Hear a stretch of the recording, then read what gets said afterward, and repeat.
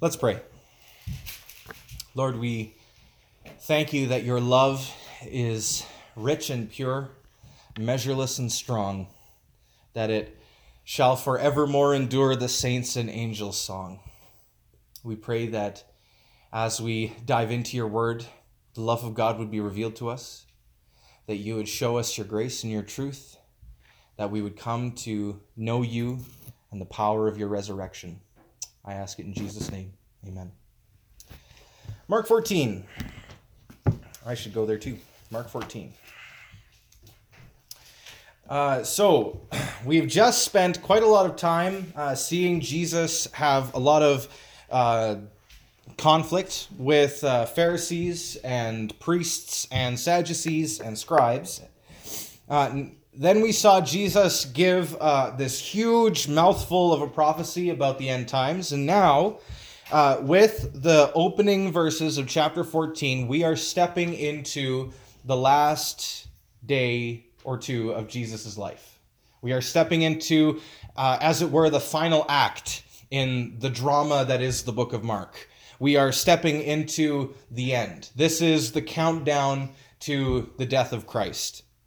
And it's kind of interesting because this passage, Mark 14, talks a little bit about the opening passage, but it includes a flashback to at least 7 days previous, showing Jesus in Bethany with his disciples and with some others. So let's read together Mark chapter 14. Please stand in reverence to the word of God. It was now 2 days before the Passover and the Feast of Unleavened Bread, and the chief priests and the scribes were seeking to arrest him by stealth and kill him. For they said, "Not during the feast, lest there be an uproar from the people."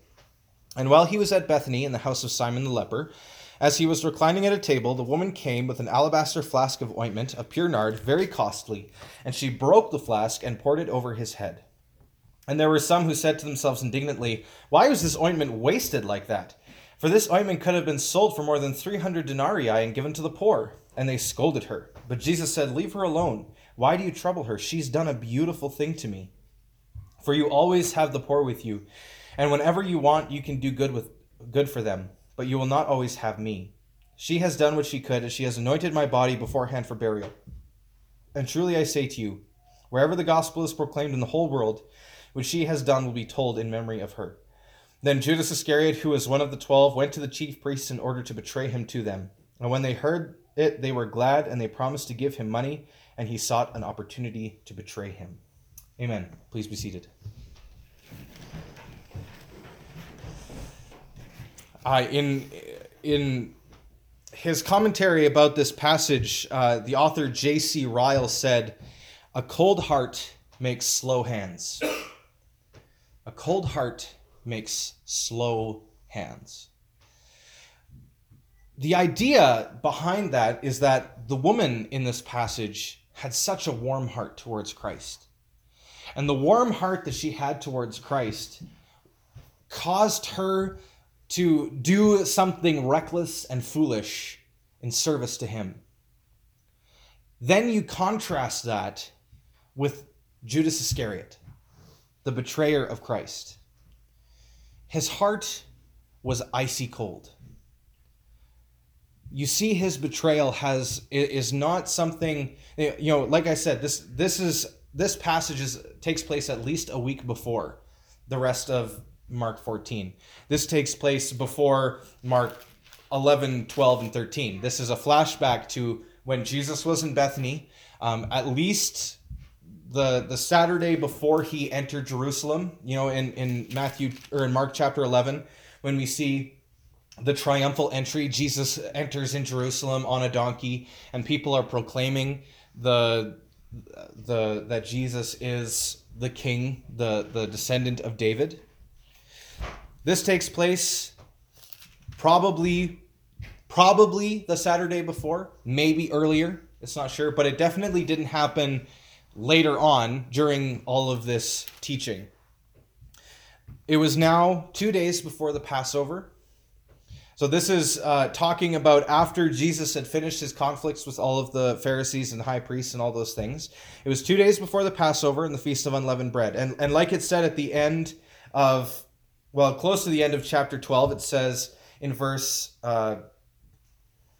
34, it said that after that, no one dared to ask him any more questions.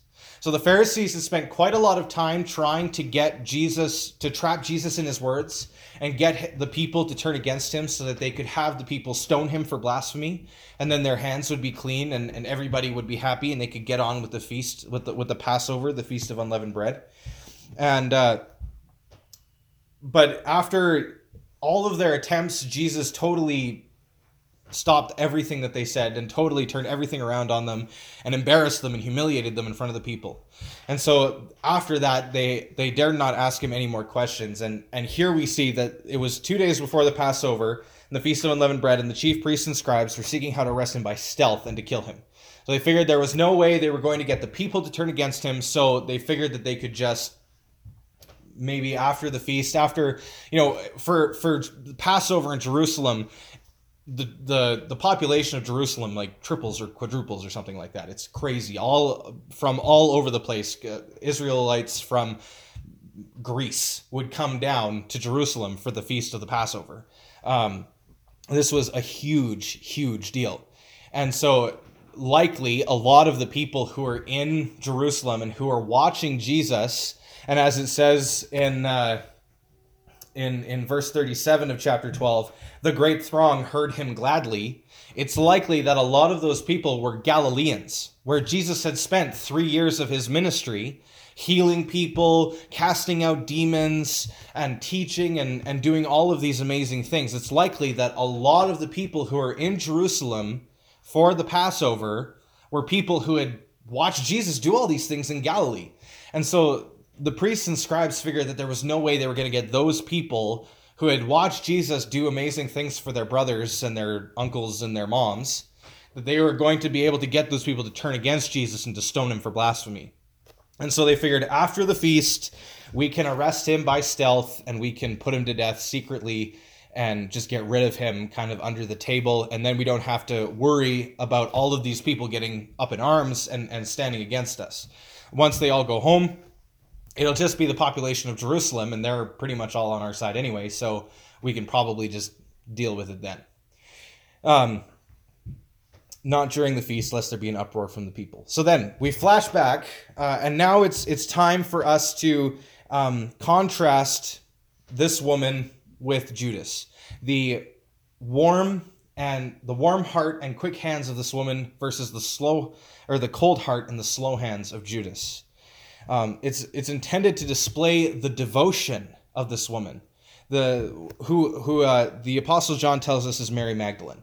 Mark leaves that out here, not sure why. Likely because when this was written, it was probably about 30 years after Jesus had died, maybe only 20 years after Jesus had died. And so it's likely that this family, Simon the leper and Mary and Martha and Lazarus, that they were either still alive or that their children were still alive, or that it's likely that they were still out there preaching the gospel. And at that time, there was quite a lot of opposition. There were Roman emperors who were trying to make sure that they couldn't preach anymore. And so it's likely that Mark doesn't want to identify this woman because she was a very close follower of Jesus and it could get her into trouble. That's possible. It's hard to know.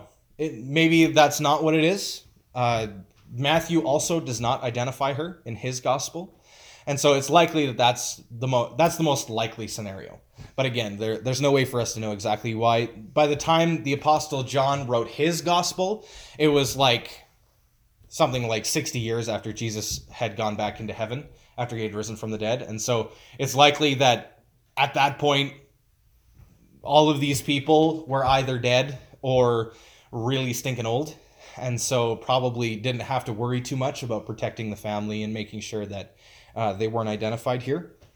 Especially since Jesus' words in this passage where he says, truly I say to you, wherever the gospel is proclaimed in the whole world, what she has done will be told in memory of her. And so to say that and then to identify her, that's the kind of person who's going to be remembered and renowned in the Christian faith that the persecutors of Christianity would want to find and silence.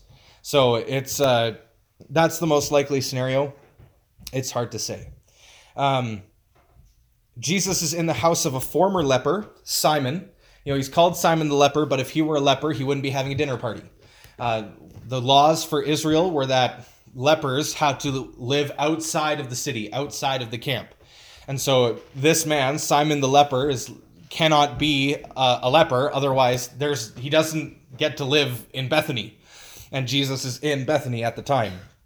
And so there's some church tradition which says that Simon the leper may have been the father of Mary and Martha and Lazarus.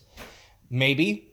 But there's no way to prove that. But it would kind of make sense why Mary, Martha, and Lazarus, or why Mary was there if this was her father's house. Lazarus, I believe, was raised from the dead in Bethany.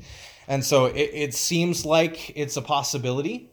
But, again, this is mostly speculation. As Jesus is reclining at the table, this is a very common practice, reclining at the table. Everybody would lay on these little couches and the table would be low to the ground. And that's kind of how, nobody sat up in chairs around a table like we do in our day. They all lounged in kind of that Greek style that you see in paintings and whatnot. And we talked a little bit about that last week, where Alexander the Great, when he invaded the world, he brought Greek culture in, right? He made everybody speak Greek and do Greek things and worship Greek gods. And so it's likely that at these kinds of dinner parties, that a very Greek thing would be to lay around and lounge as you ate. And this posture of reclining made it so that the whole dinner went on for hours and hours. It was mostly an extended conversation. It wasn't so much centered around the meal itself. It was mostly centered around, let's lounge together. You know how you sit in your living room when your friends are over and you lounge and you talk to them. Well, they just combined dinner with lounging and did it all at the same time. Very efficient people, very efficient. And so as he's reclining at the table, you think about the people reclining at the table in that day. They live in a day where everybody's wearing sandals and everybody is walking on the same roads where the animals are walking. And we've seen in other passages Jesus washing his disciples' feet. And the purpose of that is that as you're walking down the road in the dust and the mud and the animal droppings, that your feet, by the time you get into the dinner party, are terrible. And if you're reclining, your feet are up. And your feet are actually sitting kind of close to the head of the next guy. And so the washing of the feet was something that was a big deal. And oftentimes they would put a dollop or two of perfume or ointment onto people's feet to get rid of the smell, to overpower the smell of the sweat and the animal droppings and all those things. And then they would also, in the days before deodorant, it was a very common practice that when people came into a dinner party, that you would offer them a drop or two of oil, a drop or two of ointment, perfume, to cover up the smell of body odor. So this was not, for this woman to have this alabaster flask was not an uncommon thing. Likely, again, she was probably in her father's house and she was given the task, the responsibility of giving everybody a drop of ointment. But she comes forward to Jesus and she kneels down and she takes this ointment of pure nard, which is I believe it's a plant from India. I'm not 100% sure. I don't know much about perfumes. Ladies, maybe you can tell me later. But she comes and she takes this alabaster flask and she breaks it.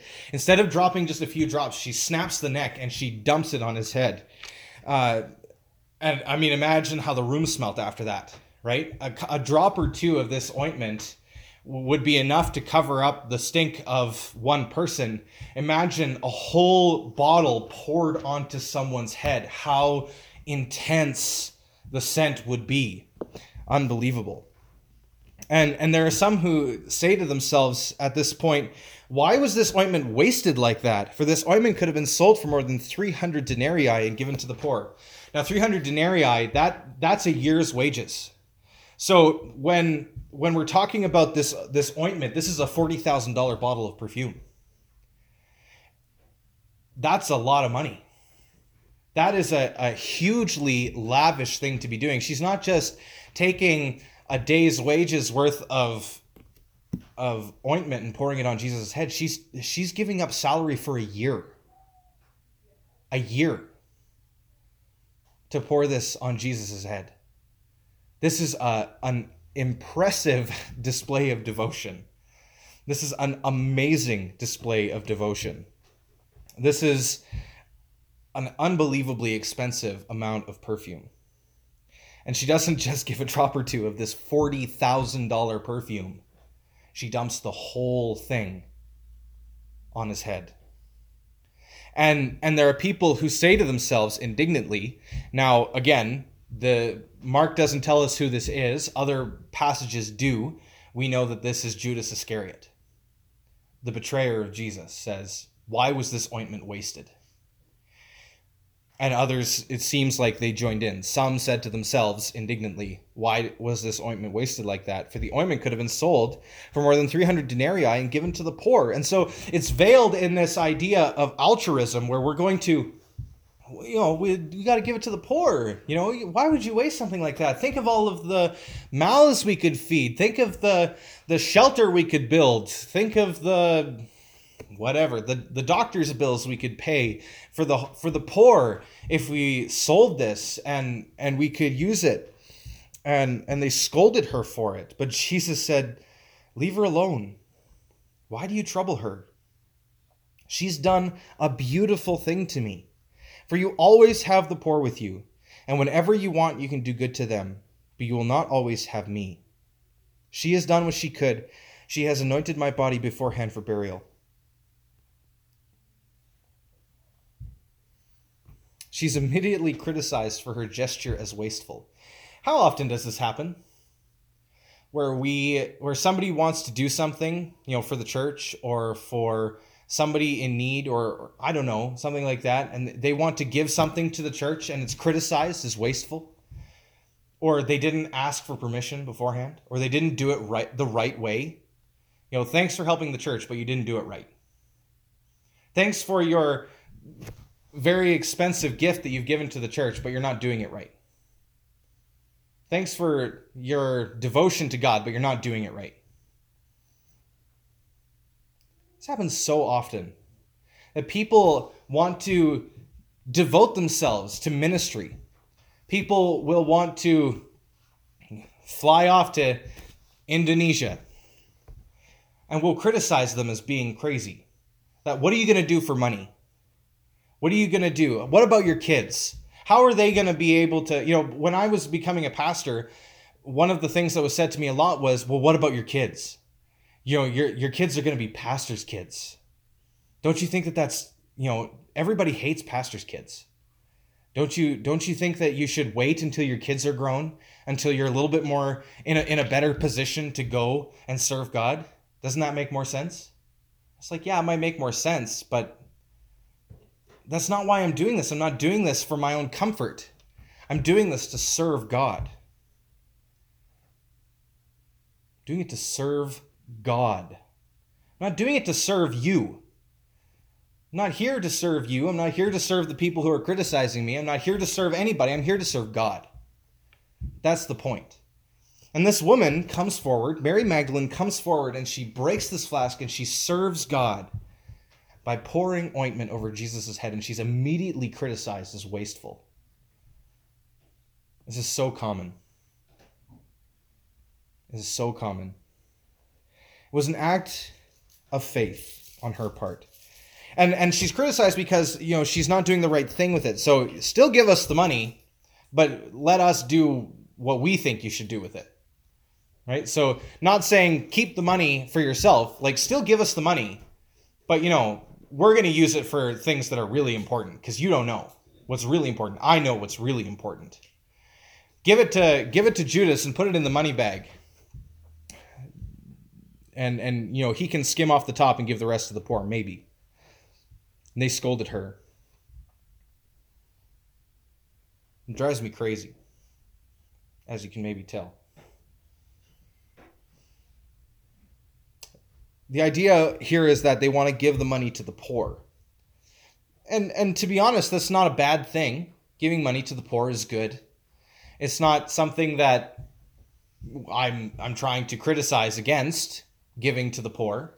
And Jesus says, don't disregard the poor, but recognize that she's done a beautiful thing, and you'll always have the poor with you. Whenever you want, you can do good to them, but you will not always have me. And so Jesus is saying, don't disregard the poor, but always put the worship of God first. Do you realize that the greater priority for all of us is not helping others, it's worshiping God?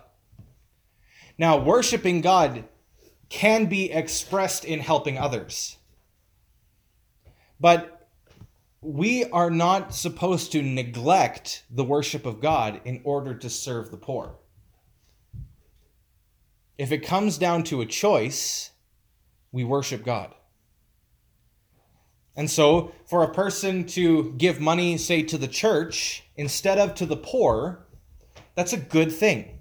Because we're to prioritize the worship of God over all other things. Again, it's good to help the poor, but the worship of God is paramount. If the idea is that we're going to build a church or give away a bunch of money to the poor, we should build a church. Because the worship of God is the priority. And that's what Jesus is saying here. You'll always have the poor, and you can do good to them whenever you want, and that's good. But you'll not always have me. Serve me, worship me, honor me. She has done what she could. She has anointed my body beforehand for burial. She was also doing this as an act of faith because Jesus had often said to his close friends and his followers that he was going to Jerusalem to die. And now it's the eve of the Passover. He's heading to Jerusalem, and he's told them multiple times that he's going to die. And so Mary is not able to stop him from doing what he's doing, but she's doing what she can.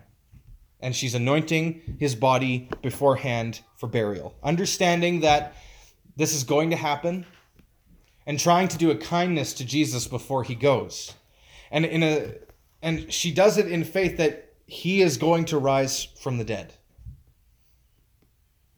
She doesn't try to stop him. She allows him to go, believing that what he says is true, that he's going to die, and that 3 days later he's going to rise. Our service to God is something that should at times have a certain recklessness and lavishness to it. Worship is to be our priority.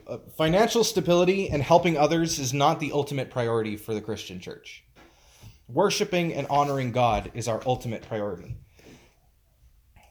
Financial stability is a good thing.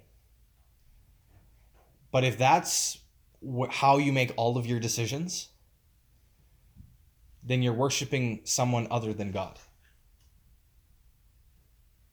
I get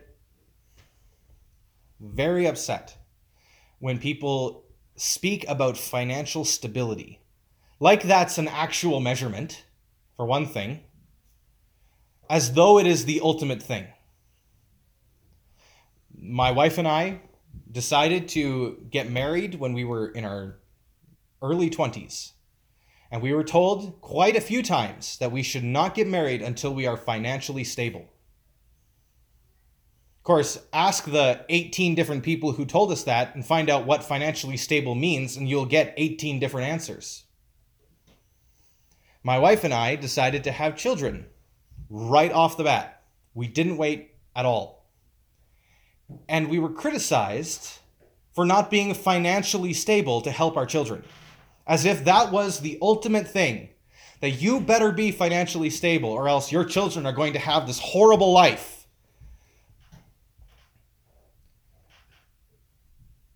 That you better be financially stable. You have to be able to buy a house before you can have children so that they'll grow up with a building around them. The same building all the time, I guess, is really important. Foundation. But again, this is not the ultimate priority.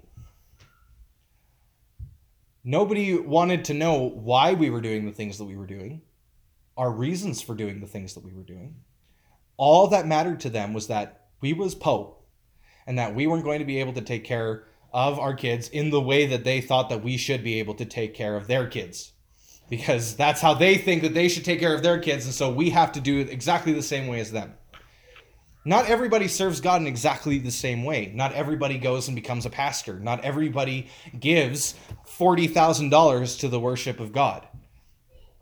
But our service to God should have a certain amount of recklessness. That our service to God should not always be within our control. Sometimes it's good for us to release control and give it to God. When we give charitably to the church, if you only ever always give 10%, you're doing it wrong. Because the Bible says be generous. So sometimes you give less than 10%. Sometimes you give exactly 10%, and sometimes you give more than 10%. Because it's not about the 10%, it's about giving to God. And sometimes your giving should have a certain amount of recklessness and lavishness to it. And it leads to blessing. You look at Jesus saying here, truly I say to you, wherever the gospel is proclaimed in the whole world, what she has done will be told in memory of her. That this is seen as a very, very good thing. We saw this a couple weeks ago with the widow's offering, where she gives 2 small copper coins, which make a penny. And Jesus doesn't criticize her for giving too much, or for not keeping enough behind to live on, but he praises her for her generosity and for her reckless love for God, that she's going to give it all to God. Again, I'm not saying you need to sell your house and give the money to the poor. I'm not saying that you have to spend $40,000 on the worship of God. What I'm saying is, get out of your shell a little bit and serve God, because he's worth it. Be like this woman who threw some caution to the wind in order to serve and love Jesus. If you serve and love Jesus, he will take care of you. It might be hard and you might have to struggle afterward, but he will take care of you one way or another. I'm not saying that you plant a seed and you'll get 5-fold back. That's heresy. What I'm saying is, you give to God and he will take care of you. If you give it up to Jesus, he'll take care of you. One thing, and I keep coming back to myself because this is something that I've tried to practice in my life, giving it to God. I don't know if I do a very good job, but so far, God has done unbelievably amazing things for me. And I don't believe that it's in proportion to my faith or anything like that. I just believe that when we serve God, he takes care of us. And that giving it all to God is enough for him to give back to us. And that, again, everything is his anyway, including your life. But when you give to God, he takes care of you. I believe that.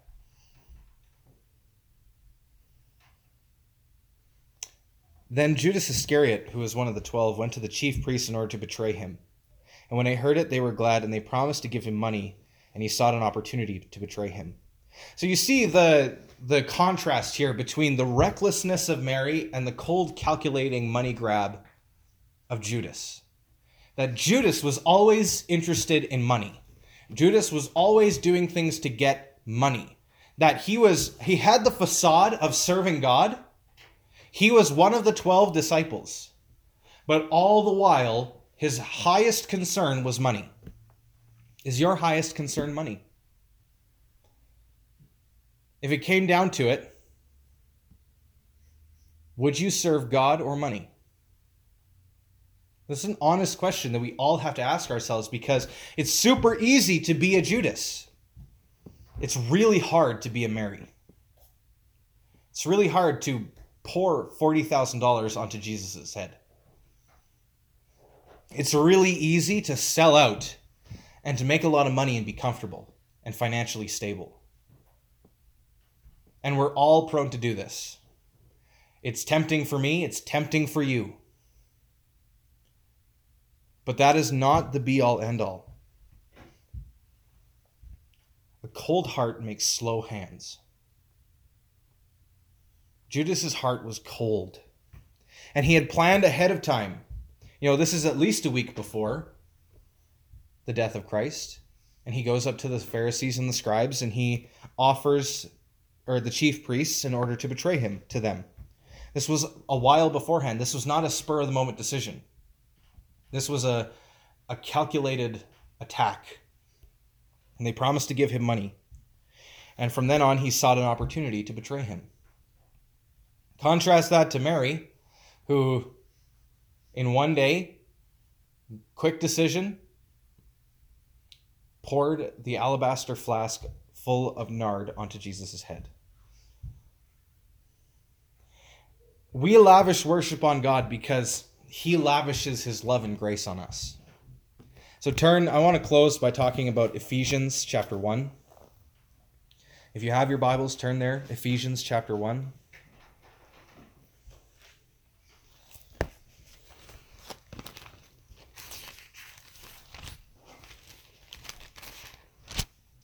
Starting in verse 7, it says, "In him we have redemption through his blood, the forgiveness of our trespasses, according to the riches of his grace, which he lavished upon us in all wisdom and insight, making known to us the mystery of his will, according to his purpose, which he set forth in Christ, as a plan for the fullness of time, to unite all things to him, things in heaven and things on earth. In him we have redemption through his blood, the forgiveness of our trespasses, according to the riches of his grace, which he lavished upon us."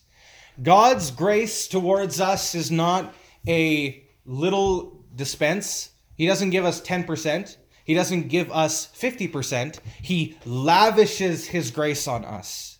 He lavishes his love and mercy on us. He adopts us to be his children, and he gives us every spiritual blessing. He gives us the forgiveness of our trespasses. You sin multiple times every single day. And he lavishes his grace upon you to give you the forgiveness of your trespasses. In him you have redemption. You have been redeemed. You have been brought up out of the grave and made alive in Christ. And through that, he lavishes his grace on you. Lavishes. If God is willing to lavish this much on you by sending his own Son, the Lord Jesus Christ, to take the wrath of God on your behalf, to rise again and to adopt you into his family, to make you an heir of eternal life, is there anything that you have that is too much to give? Is there any line that you won't cross?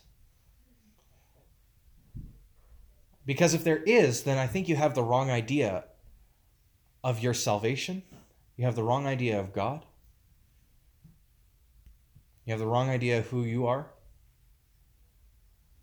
Do you realize what Christ has done for you? And the amount that he's given you? Why are you holding back from following him and serving him and honoring him and giving to him?